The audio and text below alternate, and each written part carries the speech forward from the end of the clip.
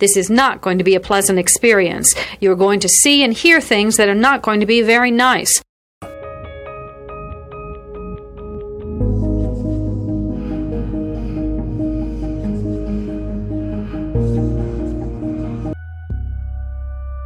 Experts divide serial killing into two general types, organized and disorganized.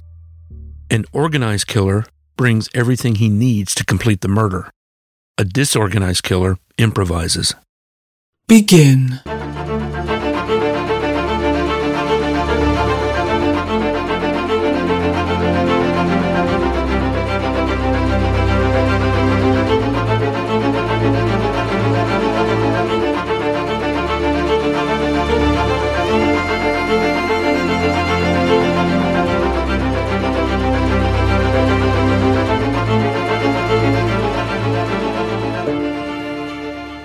Listener discretion is advised. Families have a lot going on. Let Ollie help manage the mental load with new cognitive help supplements for everyone 4 and up, like delicious Lolly Focus Pops or Lolly Mellow Pops for kids. And for parents, try 3 new Brainy Chews to help you focus, chill out, or get energized. Find these cognitive health buddies for the whole fam at ollie.com. That's OLLY.com. These statements have not been evaluated by the Food and Drug Administration. This product is not intended to diagnose, treat, cure, or prevent any disease.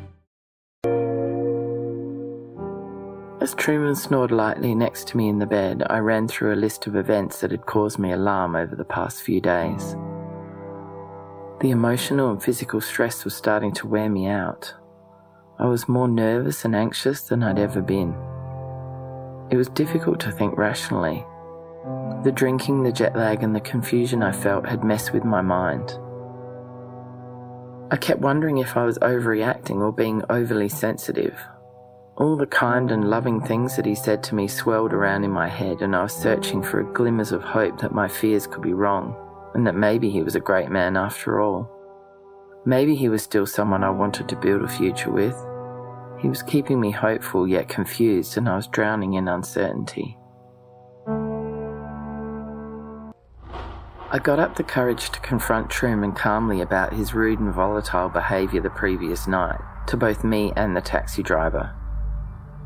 Straight away he accused me of being abusive and manipulative.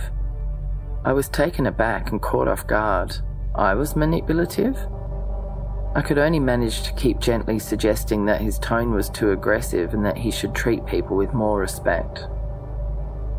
The discussion heated up, and I suspect that he sensed I was on the verge of leaving, and he changed tactics. He sat down in a non-threatening pose and apologised. He made excuses for his behaviour and assured me that things would be different once he could sort out his stress from his illness and his new business.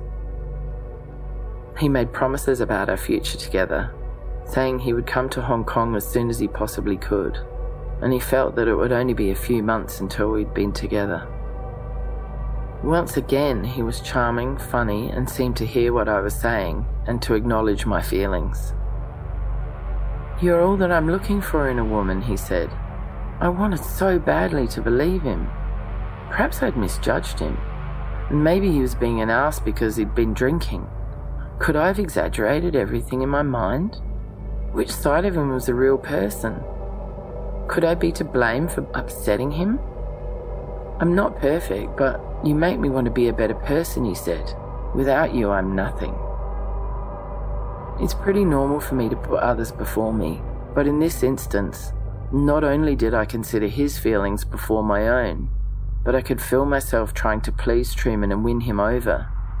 His tactics worked, and he had me right back where he wanted me in a matter of hours. Instinct, confusion, second-guessing, and desire. It was all becoming too much. My mother could no longer extract truth from fiction. Truman had yet again managed to spin his version of events in a way that put him back in my mother's good books. We packed up to leave the hotel and moved to a cheaper one because it was too expensive on New Year's Eve. We picked up his friend Trevon, and we drove around looking for a hotel to stay in. I mentioned that I was hungry, and they also said that they could eat. We arrived at a little hotel outside the city centre, and Truman suggested I go in and book a room and get some food, and he'd see me shortly, as he had to drop Trevon off and come back. I went in and I booked a cheap room and dropped off our bags. I went to the restaurant across the road and I ate alone. The feeling of loneliness and being far away from home was almost too much. I felt like I wanted to cry, but I pushed the feelings aside and I ate my lunch. Truman returned about an hour later to pick me up. He had decided that we were going to drive to Liverpool.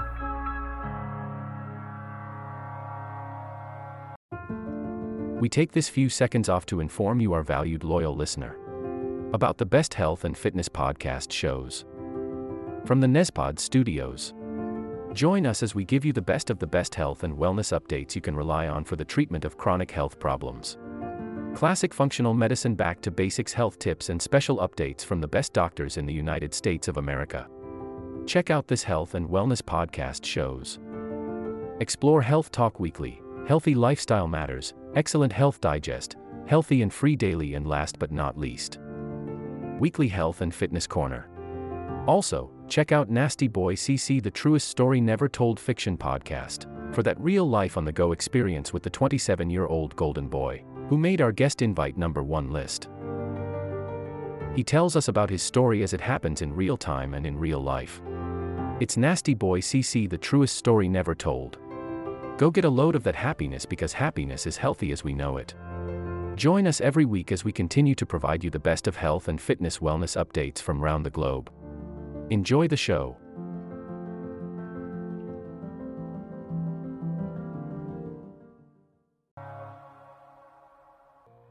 Gaslighting is a word you may have come across before.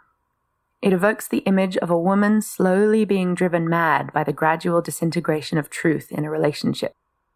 She can no longer know for sure what's true and what isn't, and she eventually begins to question her own reality. It comes from a film of the same name made in 1944. In the film, Ingrid Bergman's character is slowly manipulated by her husband, played by Gary Boyer, into believing she's going insane. It's clear to me that the parallels between this type of psychological abuse and what was going on with my mother are strong, but the events depicted in the film are almost uncanny. In the film's 1944 adaptation, Bergman's character Paula marries Boyer's Gregory after a whirlwind 2-week romance. Paula was raised by her aunt, a famous opera singer, who was murdered in her London townhouse when Paula was 9 years old. The murderer escaped, yet was unable to find the precious jewelry he was looking for. Later, when Paula is living in Italy and training to be an opera singer herself, she meets and quickly marries Gregory, who then convinces her to move back to London and live in her aunt's townhouse, despite her having no friends or contacts there. Paula discovers a letter addressed to her aunt by a man named Sergius Bauer. Her husband reacts violently to the discovery.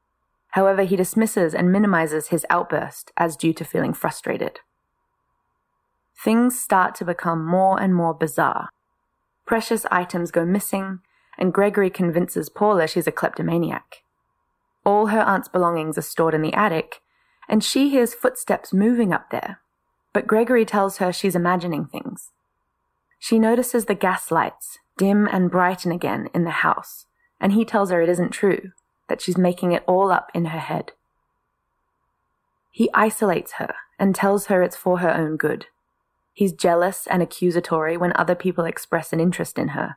He flirts with the maid and then denies her suspicions that the maid dislikes her. Gregory does everything in his power to make his wife feel mad enough to be institutionalized, because this would give him power of attorney over her and, crucially, her aunt's belongings. It eventually emerges that he is, in fact, Sergius Bauer, the man who murdered her aunt in an effort to steal her precious jewelry. He targeted Paula in Italy and planned the whole charade which would give him access to her aunt's house once again. It has been him all along, searching for the jewels in the attic, and turning the gas lights on upstairs, which has, in reality, caused them to dim and brighten in the rest of the house. In the end, an investigator reopens the cold case of her aunt's death and validates her suspicions that her husband is in fact actively deceiving her. He is with her as the gas lights flicker and confirms that she is right about what she sees. Her husband is caught and tied up, awaiting his arrest, and in his desperation, he asks Paula to use a knife to free him. In an act of righteous defiance, she tells him that she's probably too mad to know whether the knife is real, before telling the police to take him away.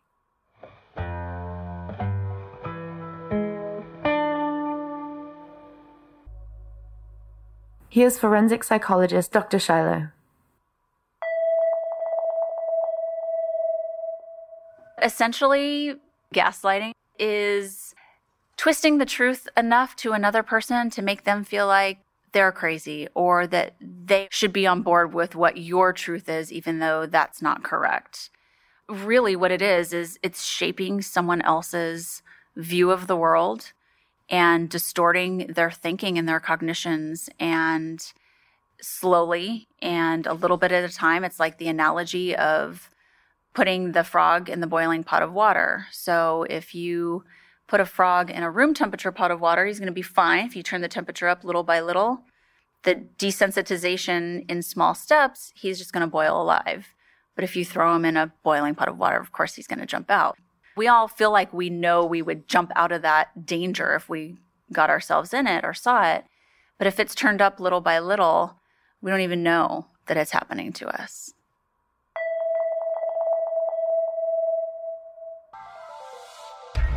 We had a great drive and got on brilliantly. He had a terrific sense of humour and said all the things I wanted to hear about how he felt about me. We had intelligent, stimulating conversation and laughed a lot.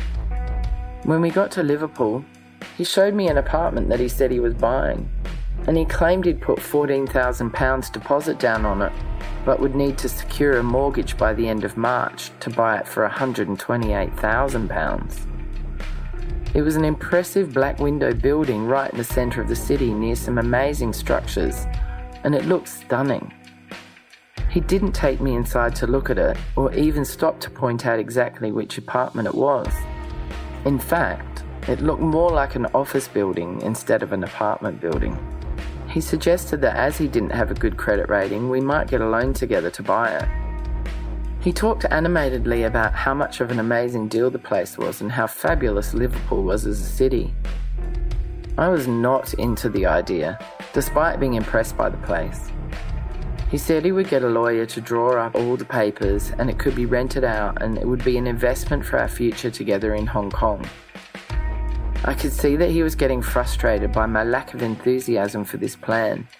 This was obviously the second phase of his scam, and it was not working.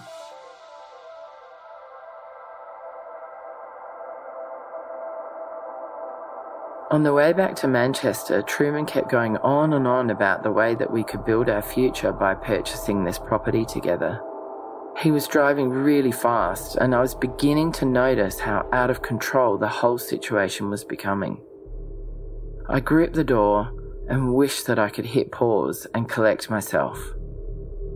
When we made it back to Manchester in one piece, Truman went into the shop to talk to his partner Jack, and I went into the bookshop next door and looked at some great books about old films while he chatted to Jack. I made a purchase and went to sit in the car to read. Truman came out and called me in to talk to Jack about how to sort out the rest of the lease. He said that he'd paid £3,000 for the lease, but $12,000 was still required for him to get the lease outright. He enthused that because I was his girl and now his partner, that I should come and chat about the business side of things. I was a bit dubious, but I went into the meeting anyway. This was another attempt to get more money out of me by showing me how legitimate all of the negotiations were and how wonderful the shop would be when it was his. I remained very passive during the talk and refused to volunteer any assistance. Phase 3 of the scam, getting more money from me to pay for the shop lease, also did not work. Do you look back on this and see all the things that just weren't adding up? Absolutely. In hindsight, I suspect that Truman was never renting the shop, and Jack was in on the scam for a cut of the proceeds. It's so odd that Truman had just one small counter in this clothing shop when he'd not paid for the lease yet, and a house supposedly full of phone equipment. He was also apparently getting a sign made ready for the shop, which we were going to pick up on the first day. But why would he get a sign made when he'd not paid for the lease? None of it made sense, and I was starting to slowly notice.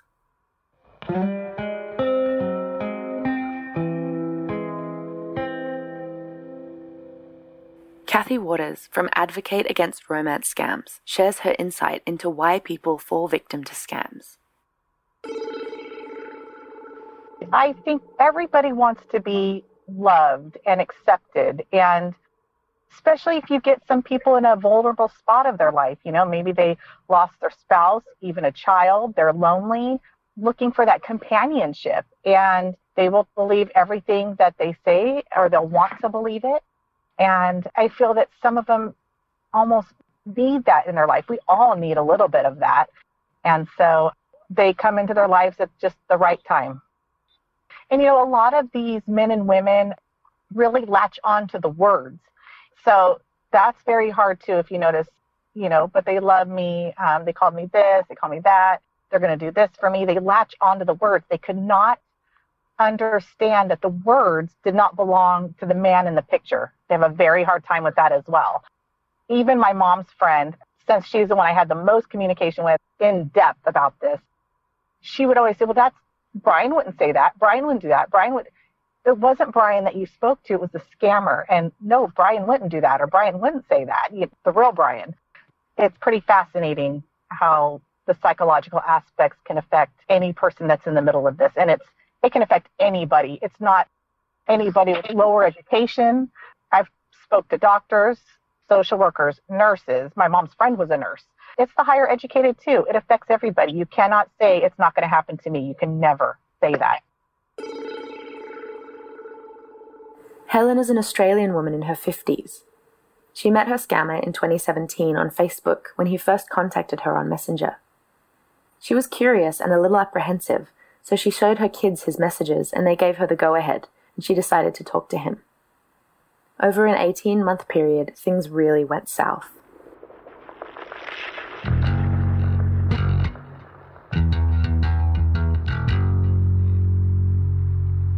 He was working overseas and all this sort of stuff. Then he tells me that he's a soldier. Then I'm like, oh, okay, whatever. And then he's got a son and all that, but he's widowed and everything. And I'm like, that's sad and everything. So we're just normal chit-chat for ages. And then he goes, oh, I've got some stuff that I'd like to send to you to look after till I've finished in a couple of weeks. And I'm like, didn't seem like a problem, that was okay. So he got my address and phone number. Then he said he's got somebody who's bringing it to me. And I'm like, oh, okay, whatever. Then I get an email saying that they've been held up in customs and they need £4,000. And so I message him back, what the hell is going on? What's this all about? So I forward him the email and he's like, please help me, please help me. And so I sent half the money. I said, that's all I've got. And he said, oh, he'll work out what to do. And then I get like, no, you're going to be charged and all this if you don't pay the full amount. And I'm like, why me? And then I sent the balance of the money, but in doing so, I'm putting myself in debt, but I didn't realise. And then we just started talking again, but all the promises and everything that I'll get paid as soon as he finishes in a couple of weeks. But then it got extended for another few weeks.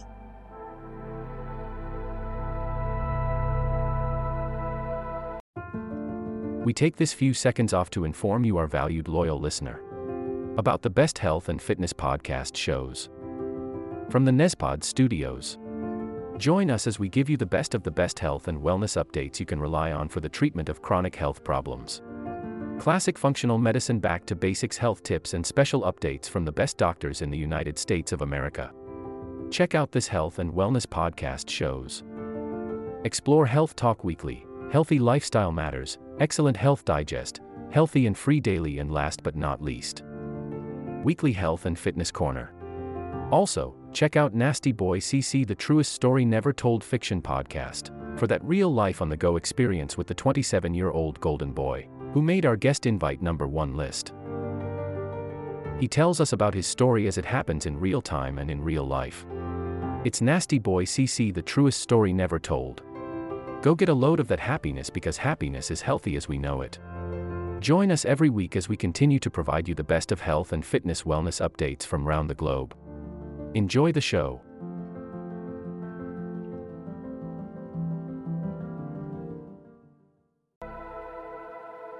They started arguing and he would apologize. She said it felt like they were getting closer, and they started to be intimate online. She would later find out that he was secretly recording her. She got an email saying that she needed to send him £60,000.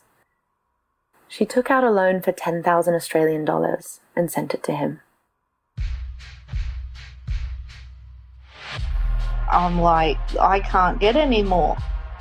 The pressure, and then he's like, you have to do something. And then I was inundated, day and night with messages, on Messenger coming through. He'd email. He lost his Facebook, I don't know, about half a dozen times and made new ones up. He made one up using one of my pictures and his picture as his profile picture. I couldn't get any more. I was literally without food in the fridge. I had my phones cut off. I had my internet cut off because I was about to lose my house and everything. And then I started Googling his name and everything, and I came up with a fake profile using his name but the opposite way around. And I sent it to him and I said, what the hell is this? And he's like, you're crazy in the head and all this sort of stuff, carrying on and everything. And I go, well, what is it? He goes, it's not me, that's insurgents and all that trying to ruin me and everything like this. He keeps asking for the rest of the 60,000 and he won't let it go. And then one day we were sort of arguing about, I can't get any more money. And he goes, you should be quiet and just do what you're told, you're a woman.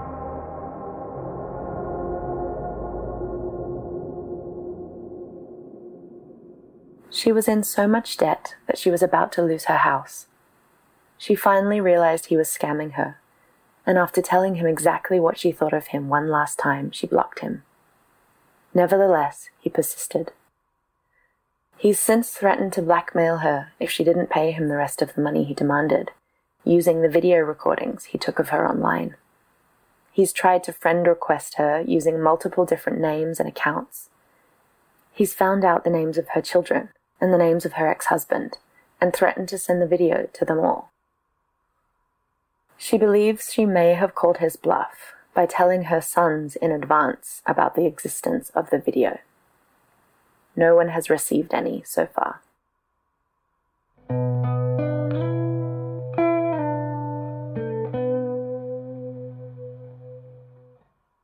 Here's a message from our sponsor, the dating service Happy Ever After.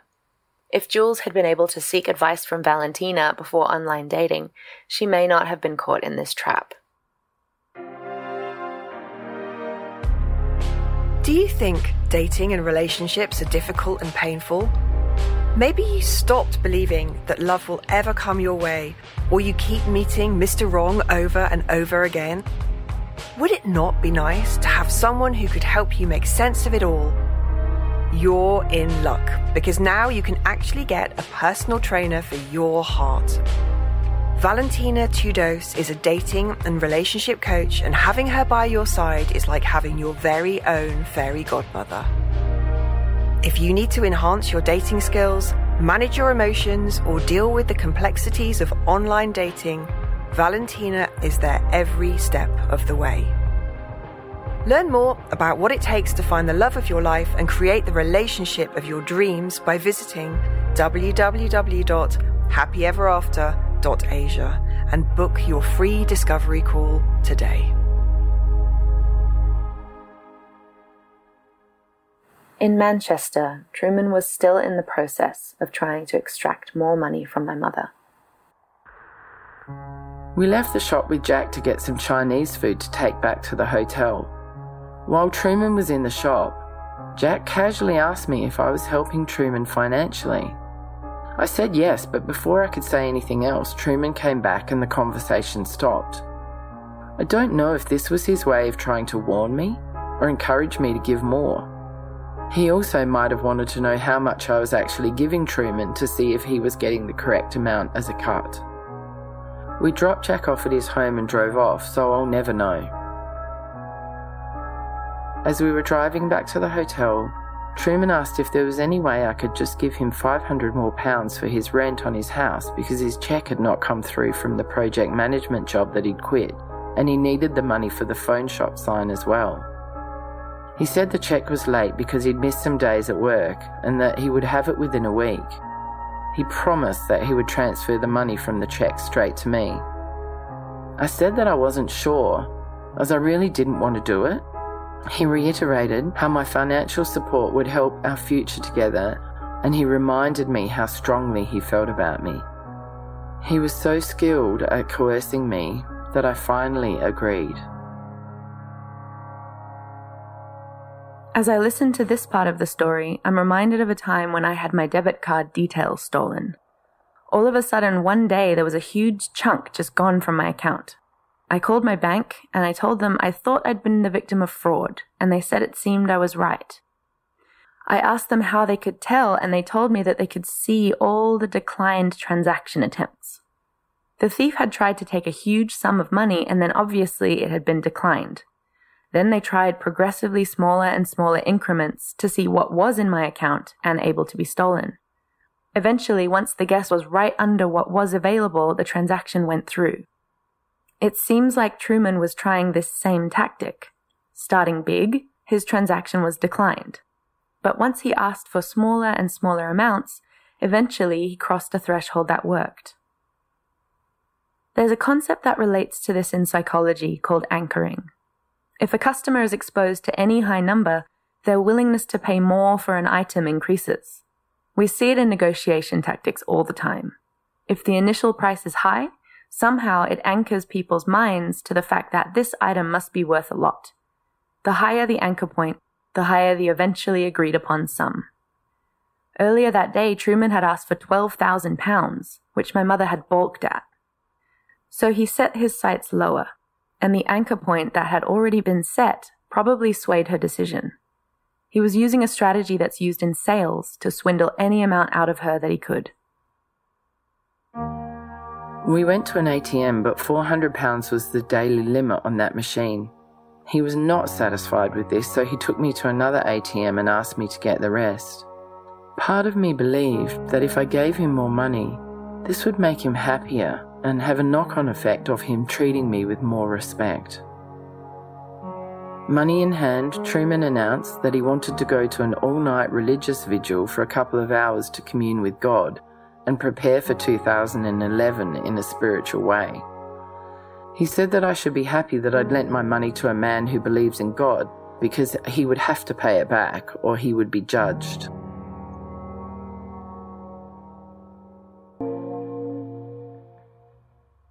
I was certainly disappointed to spend New Year's Eve alone, but because I was tired from the night before and I didn't like his friends very much, I agreed to wait for him while he went out for a couple of hours.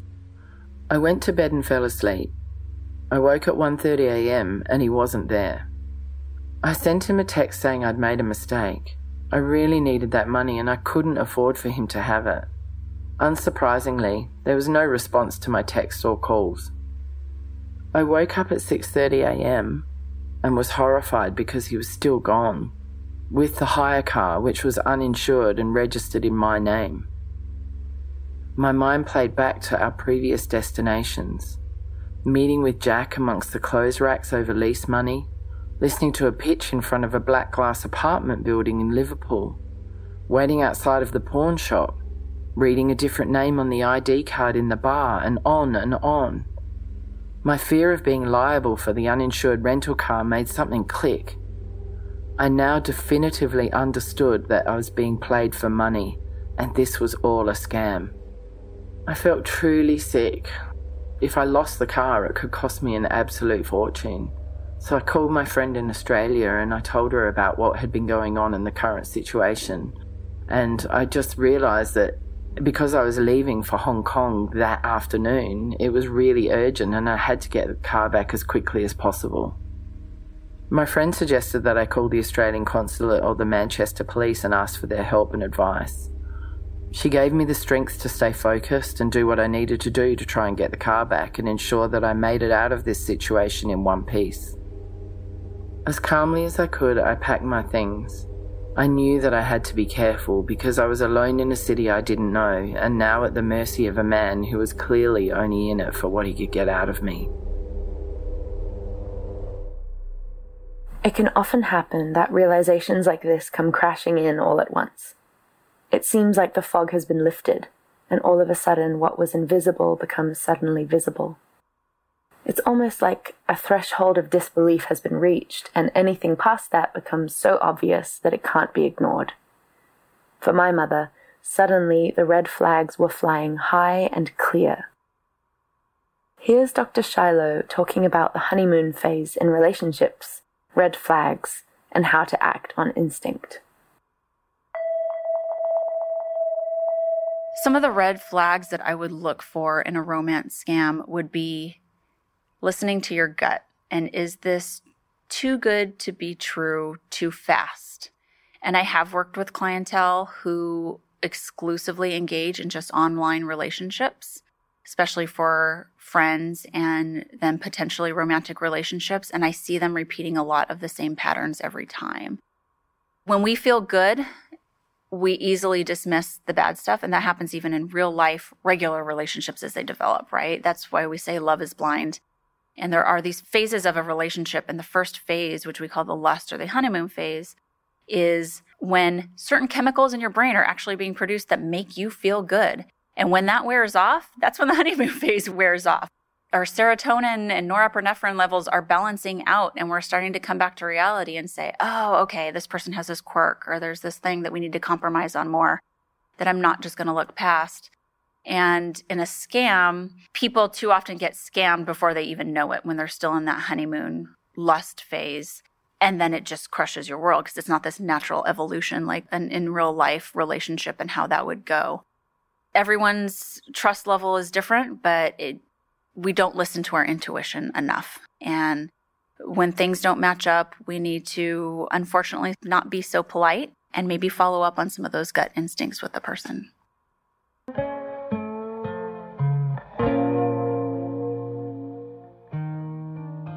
In the next episode, it becomes clear that my mum is in danger and she has to get out.